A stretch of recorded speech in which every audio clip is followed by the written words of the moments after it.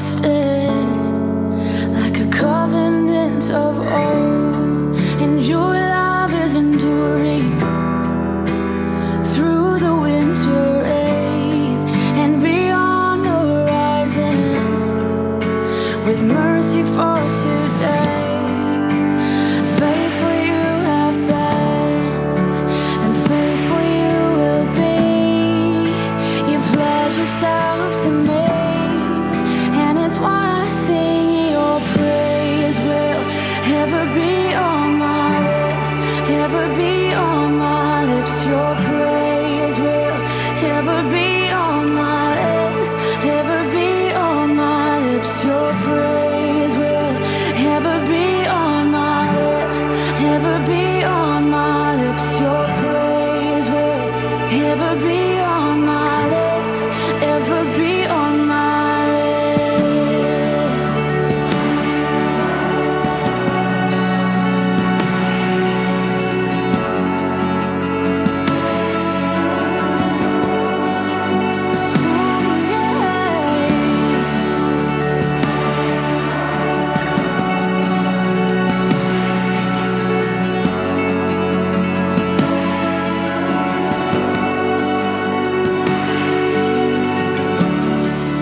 You father the orphan, your kindness makes us whole, and you shoulder our weakness, and your strength becomes our own. Now you're making me like you, clothing me in white, bringing beauty from ashes. For you will have your bride, free of all her guilt and rid of all her shame, and known by her true name. And it's why I sing. This is the Endurance Church podcast with Pastor Anthony Bass. At Endurance Church, our goal is to live well and finish strong by becoming faithful disciples of Christ. We do this through loving, disciplined, Bible-based teaching, encouragement, and care. For more information about our ministry, head to endurancechurch.org. And now, today's message. All right. Not necessarily a rhetorical question, but I have to ask it anyway. What is the best gift you have ever given somebody? And the mic is open, it's hot. If you're willing to be brave and come up and share. Yes, woo! She saved us. I don't know. Okay, I would say my best gift was when I was younger and I used to be really into Bratz. Whoop, whoop. So I guess it was like a convertible like van type of thing for Bratz. That was like my funnest thing to play with my Bratz. So I'm asking you, so you got that gift for somebody else? No. Yeah, sorry, my bad. But I don't know. So I would say my greatest gift was probably to my mom when I got her like handmade like earrings, like somebody made them, and I got them for her. Okay, there you go. go. I don't know. I don't really get gifts. That's great. That was great. Give her a hand. She was brave. Yeah, thank you. Okay, so I'm going to speak for my husband. I think I remember back to when my mom was on her deathbed. The greatest gift my husband gave my entire family was he got a group together and surprised when my mom came home into hospice care. He had decorated the entire basement to make it her little winter wonderland because Christmas was her favorite season. And that gift wasn't just for my mom to enjoy her last Christmas season with us. It was for our whole family because we got to see that joy that he gave her on her face and then the people that he incorporated bringing in. So, Amen. No?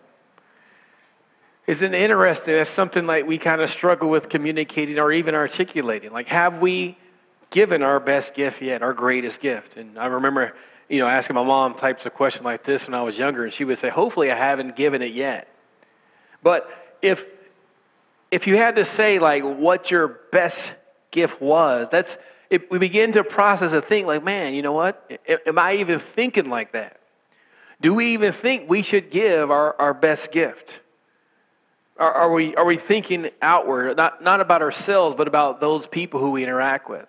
And obviously, as a parent, you're thinking you're giving good gifts all the time to your kids. But if you're not married, you're like, okay, well, what's the best? Maybe a gift you gave to your family. Maybe you got a good gift there. But this is how good God is. Like, God thinks about stuff like that. God wants to give us his very, very, very best, because that's how he is. See, all our lives, we're trying to become like him. If you go back and look at your life, every good thing that has happened to you is because of God. Now, a lot of people don't realize, like, if you want to think, as far as philosophy goes, remember, the devil exists even this day because of God's goodness.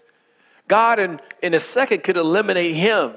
Every single person on this earth here is experiencing the goodness of God because they have life.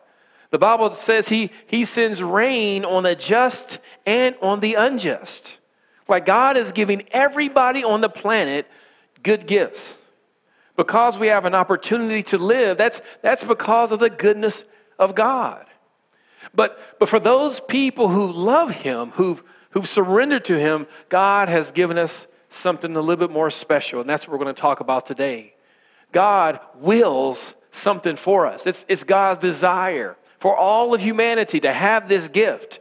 And the unique thing about God, it really talks about him. We talk about what he gives. So today we're still on the Father heart of God. We have a couple more months on this topic. I think when the sun comes out and it starts getting hot, we'll transition to another topic. But today we're going to come out of 1 John. And for those of you who don't know, 1 John and 2 John and 3 John are epistles from the Apostle John. And remember, in the New Testament, the book of John, it's the same author, also the author of the book of Revelation. And remember, this John is the John who laid on Jesus' bosom at the Last Supper. This is the John who he describes himself as the disciple whom Jesus, what? Loved. This is the one who had an intimate relationship with Jesus Christ. So to me, when you look at John, to me, he has like relationship goals with God, right? Have you seen those pictures on Facebook and Twitter? They have this couple doing this amazing thing and it says relationship goals. It's supposed to be something you aspire to, right?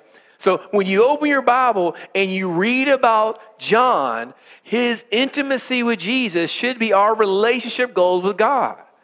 He was the one who was so close, so intimate with him that he was in the inner three, but he was also one who was personally close with Jesus. They were intimate with each other. And that's what God wants us to aspire to. This life is not simply about understanding doctrine or living simply a moral life. This life is about our love affair with God. And the problem is many of us really haven't got to that place where we can say, honestly, man, I do have a love affair with God. Now, I'm a pastor of a church, but my goal isn't necessarily to build a mega church. That'd be great, but that's not my goal. My goal is to help you fall in love with God. And if you are in love with God, all the other ducks are going to line up.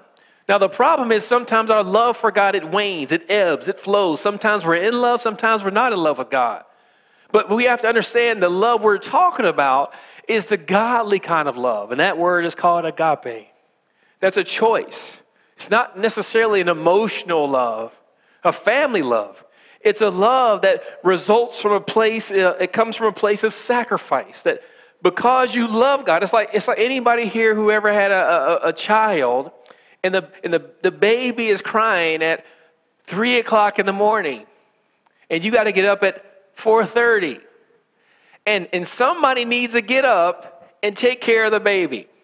Now, at that moment, you may not feel like getting up, taking care of that baby, but because of love, you'll get up because that baby can't take care of him or herself. That's similar to agape love, that you have to make a choice to do it. And this love is always followed by an action. Agape love doesn't exist in a vacuum. It's not just an idea. It's an action that was preceded by a choice. John here is having some problems. He's the kind of like apostle or bishop of a couple of small churches, and they're in the city of Ephesus. And Ephesus, remember we talked about it a couple series ago. Ephesus was like the city of desire, right? It's the place that to be desired had everything. Now, this is before Timothy is actually the pastor of that church. John is here. Now, we talked about John. This is the guy that is close to Jesus. He was actually with Jesus when Jesus was at the cross. This is the same John who that when Jesus went on the cross, he said, take care of my mama while I'm gone.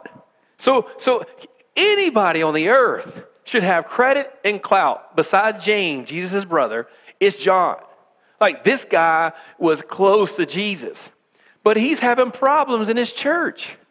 The problems are this false teaching has come in saying you can sin all you want and God will forgive you. You can do whatever you want. And don't even ask for forgiveness. God understands. So God's grace will cover everything. So just keep on sinning. You'll be okay. He also had a group of people who left his church. Now imagine people leaving his church. John. I mean, who else has more credibility than him? John. If they leave John, they'll leave everybody. It's a fact. But it's not that he was teaching wrong. It's not that he was speaking wrong. It's just that these people weren't staying close to Jesus. And because of that, they began to stray. In 3 John, actually what happened there was a guy who was a house church pastor, but he was being very mean. He was actually kind of abusing the saints. So John had to write 3 epistles to try to address all these issues. And he focused on 3 things. He focused on love, good doctrine, and moral accountability or moral righteousness that comes with our relationship with God. Let's jump into John, and then we'll get started. But before that, I got a quote by from the sheriff, from Peyton Manning. You know we're in church when we got a Peyton Manning quote, right? It says, the one year the Lord took my greatest physical gift. He gave me the greatest gift you could ever have in children. So that was a real equalizer. I would take that trade any day of the week. So for Peyton Manning, he's saying the greatest gift he ever received, he said, was his kids. Let's go to the scripture. Keep that in mind. 1 John chapter 3, verses 1 and 2, and this is all. We don't have any more scriptures today, so I'm not going to be a long time kind of breaking down the background. But it's important to understand what he's talking about. So remember 1 John 1, he's dealing with doctrine, teaching. And the problem for most believers today is who they are in Christ. It's like you're in Christ realities. So today we live in a culture where they say, bring your full self. Speak your truth. This is a culture we live in today. That you have your own truth. And why is that? Because we live in a relativistic culture where there are no objective right and wrong. So if there are no objective right and wrongs, then you have your own truth and you can speak that truth. And whatever it is, whatever feels good to you, whatever you think is right, that's what right is.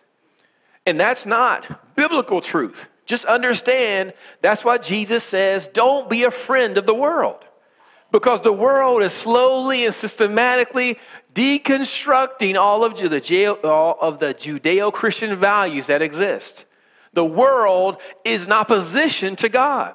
Now, you may not understand it because Satan is no longer doing the thing he did in the past. Satan knows open warfare is not effective long-term for destroying the church. Satan knows martyring people is not good at destroying the church. Those are tactics he is still trying in certain places of the world, and he tried it with the early church. But Jesus said if a grain of wheat falls in the ground and dies, what happens? It bears fruit. And historically, every time the church has been persecuted, what has happened? In that generation, the church has exploded. Right now, China, once again, is facing persecution. We thought it was over. Most people thought, okay, now China's on board. They're becoming a little bit more democratic. They're part of the, New World Trade Organization. Like, it's going to be all good. Now, they are literally trying to eliminate the church in China. But because they're doing this, what happens is the church goes underground and it grows more massively. When ISIS came through Iraq and was eliminating open Christians, people who were professing their faith openly, many people thought, the church is in trouble. But do you know what happened to the church in Iraq? It's exploded. Same thing happened in Africa. So whenever persecution comes, that's not necessarily the end of that church. Now, there have been times when the persecution has led for the church to be, in a sense, a quick, rapid decline, but that's not necessarily the norm. Here, something has happened in John's churches. There's been a crisis, and he's writing a letter to resolve the crisis, to bring confidence to the believers. And here, John chapter 1 and verse 1 and chapters 1 and 2, he's talking about good teaching. He's had to reaffirm his credibility. But we can hear in chapter 3, verses 1 and 2, he makes another point which I think is appropriate for today. It says, behold. He's like, look at this. Consider this.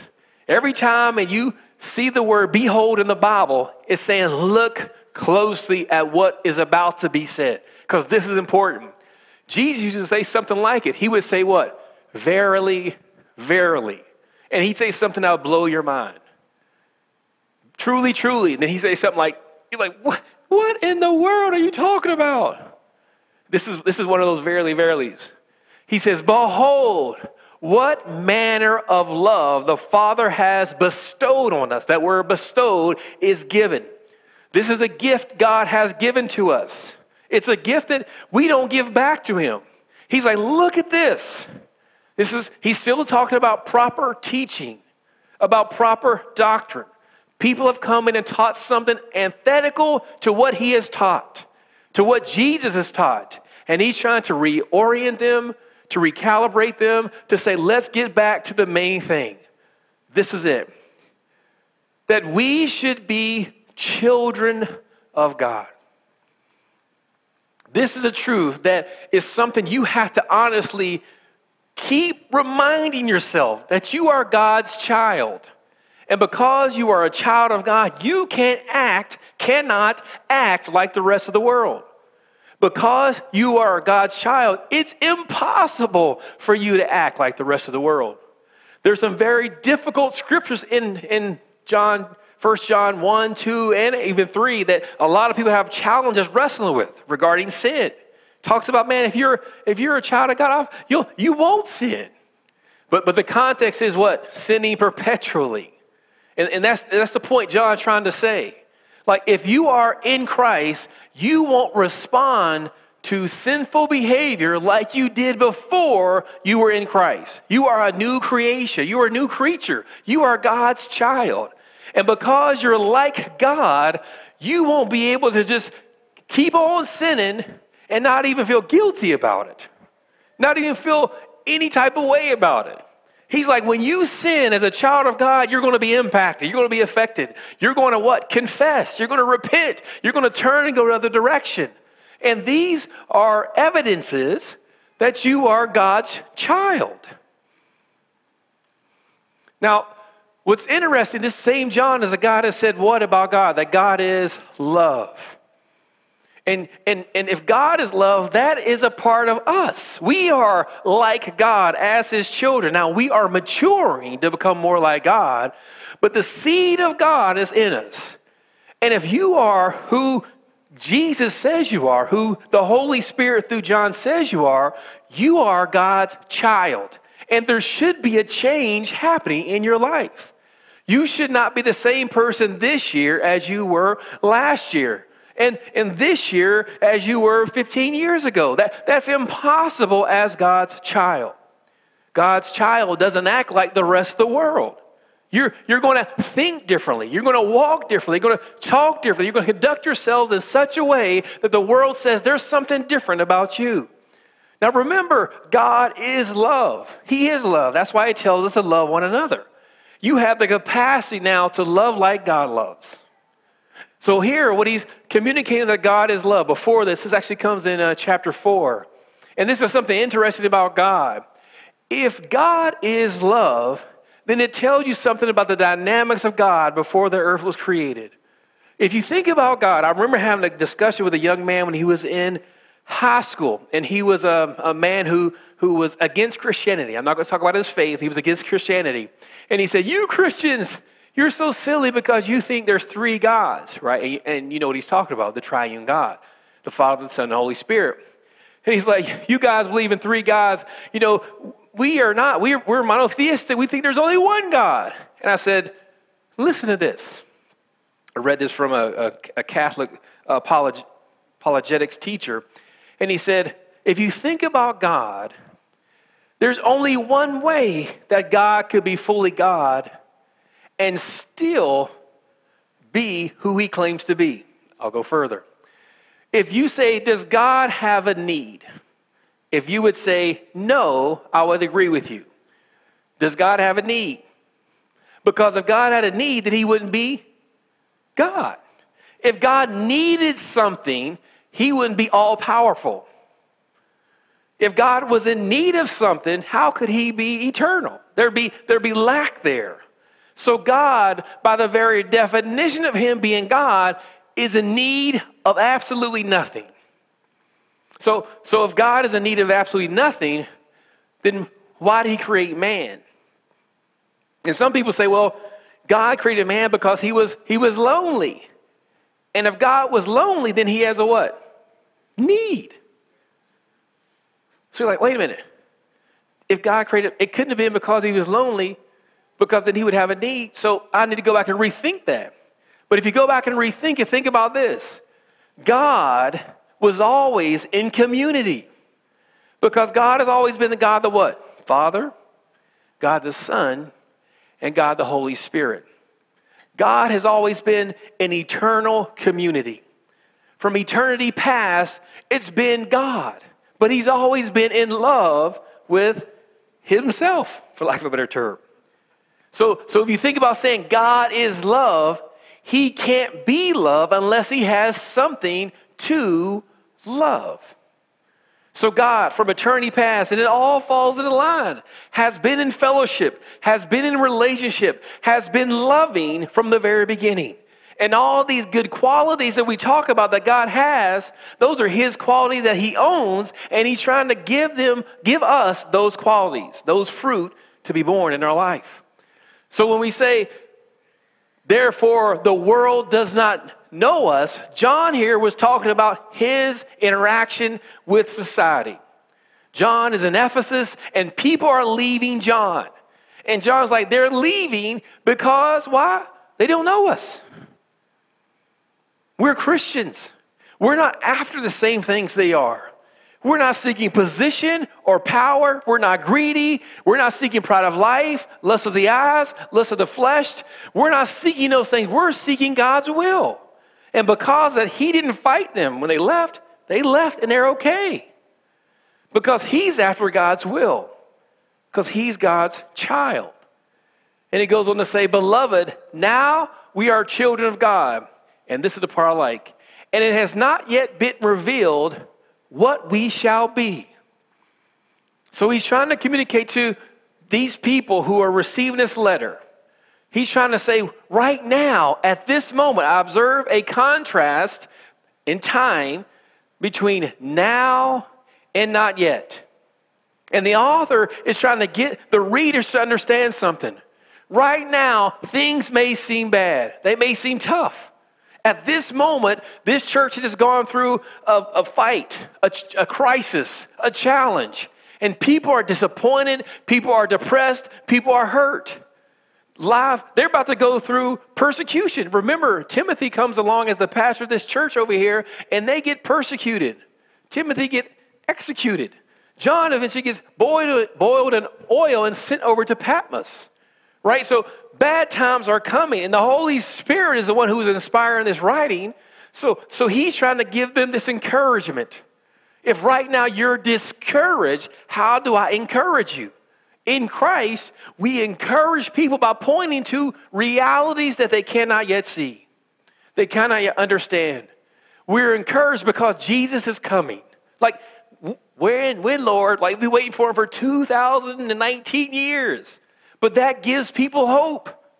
Here he's doing the same thing. He said, look, right now, we're God's children right now. But the way we look, we don't look like how we're going to look for eternity. That is coming. So he's trying to say, look, things are bad, but you're God's child. And that's the best it could ever be. And this is the greatest gift we could ever be given. to be God's children. There's no gift that God that could have given you better than that. You are a child of God now, at this moment. You're like, but I'm getting older. I'm getting weaker. My breath smells worse than it did yesterday. All those things may be true because we're wasting away. But the Bible says inwardly we're being what? Renewed day by day. If you've placed all your hope in finding happiness while you're in this flesh, you're going to be disappointed 100% of the time. Because the hope and the promise isn't what's going to happen to you, what happens to you while you're in this flesh. The promise is what happens to you in the future. Now, God does great things for you now. He answers your prayer now. He blesses you now. You are free from sins now. But all those things happen in a large portion, but not completely, not comprehensively.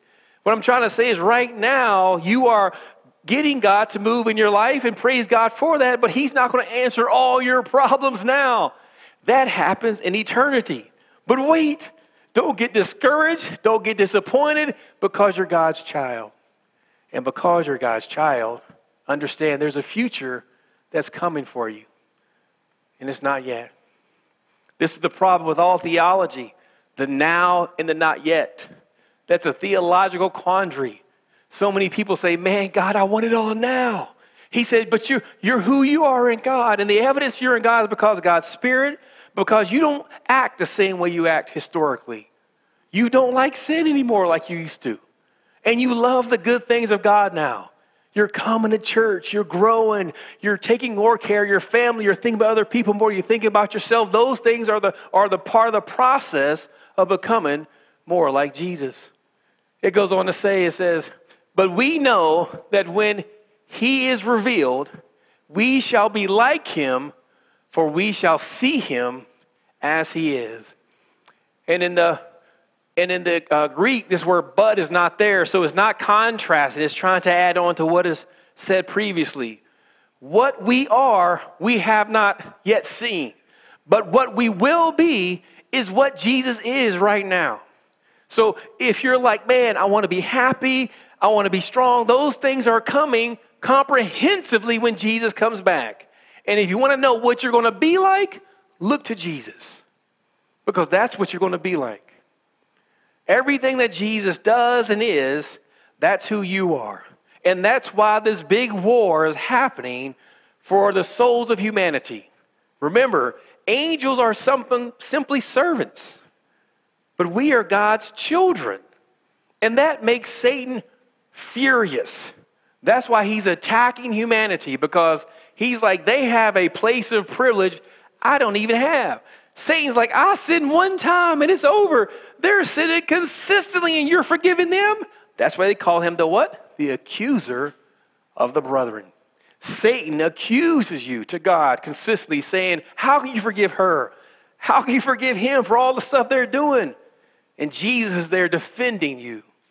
He's interceding for you. He's your lawyer. He's trying to tell God, Lord, I understand, but they believe in me. They trust me. Give them grace, Lord. Give them mercy. They're getting it together. Remember, they're your son and they're your daughter. Give them time. I got a couple points and I'm done for the day. God displays his love extravagantly. What's the problem? Time. God is working through history in order to save as many human beings as possible. That takes time. I want it all to happen now. I want the picket fence and I want the house and I want it forever. But what if that doesn't happen now? How is God showing me that he loves me extravagantly? Because he saved you. He's changing you. He's making you more like Jesus. And the more you press in, the lean in to God, the more you'll look and act like Jesus. It doesn't happen overnight, but you'll see it, and ultimately other people will as well. For us. This is why this is important for us to understand. God loves us. You're like, man, I don't see much change in my life. Do you respond to sin the way you did in the past? If you say no, that's the evidence that God loves you and you're God's child. You're God's children.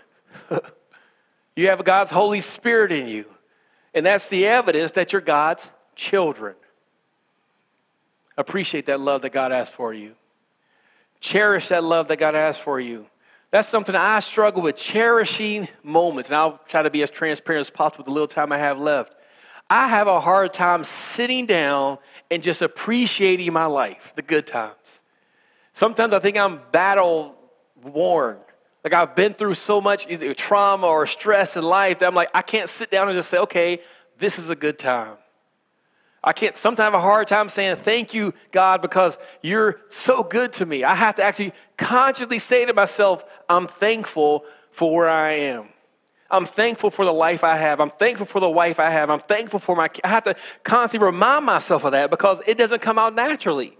Because sometimes I'm afraid, okay, something bad's going to happen next week, so I need to brace myself. And if I live my life that way, I'll never be able to experience this. To sit down and realize, man, how good I do have it. Because I'm God's child. He loves me. And I know how I treat my kids. I'm not the best dad. God is far better than I am. And I'll do anything for my kids. And God will do even more for us because you're his child. Faithfully reciprocate God's love back to him all the days of your life. God loves you, has given you something precious and priceless. He's given you a new life in him. Let that carry you when you're doing your dishes. Say to yourself, I'm God's child. Times are rough, but I can't tell you what's going to happen to you tomorrow. No one can. Tomorrow is not promised, but today, while you have breath in your body, while you understand who you are in God, you're his child and he loves you. He has your best interest in mind. Respond. Give him what you have at that moment. If it's a thank you, if it's almost spend time with you, if it's I'm going to call somebody and tell them how much God loves them, like respond to God's love. God has given you the greatest gift imaginable in Christ. God couldn't give you anything better than that. Think about it. We went from God's enemies, human beings, servants, to children of God. That is a leap that is incomprehensible. It's almost difference between being a peanut and a nuclear warhead. I mean, it's like the analogy breaks down. Like it's like peanut butter and Saturn, right? You understand where I'm going? It's like I can go on and on, but you get it. Like you went from a servant, a human, to a child of God. Now he's obligated to love you, to care for you, to be there for you, to spend time with you, to protect you. He's your father, and he can't get any closer than that, and it can't get any better than that. You may say, "Oh God, give me a Ferrari, give me a Benz, give me a Beamer." He's like, "I already gave you the best gift there is. Me. Is God enough?" Remember, we are just at the beginning of experiencing God's love for us.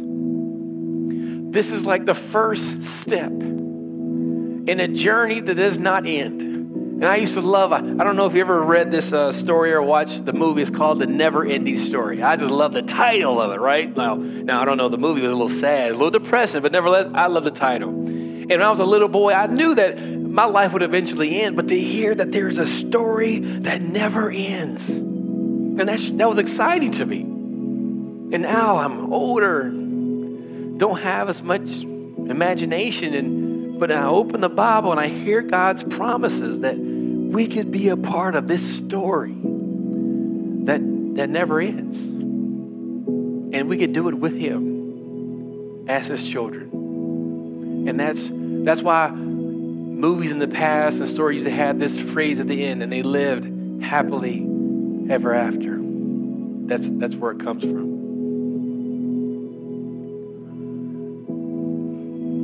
My hope is that you learned something today. I'm not going to call you out. But if you did learn something, my question is, what difference will that make for your life? I used to have these Bible verses that I used to read over and over for affirmations of who I was in God. And sometimes you need to remind yourself of who you are in God. That yes, you struggle with sin, you make mistakes, you're like every other person, you're broken. But you are God's child. And that means something. That means something right now. And that should give you a hope for a future. We all blow it, we miss it.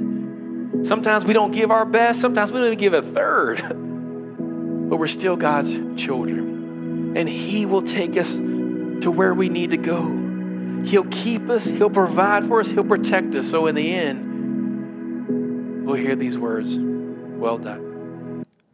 This has been a presentation of Endurance Church. For more about the ministry, head to endurancechurch.org. Follow us on Twitter at twitter.com/endurancechurch.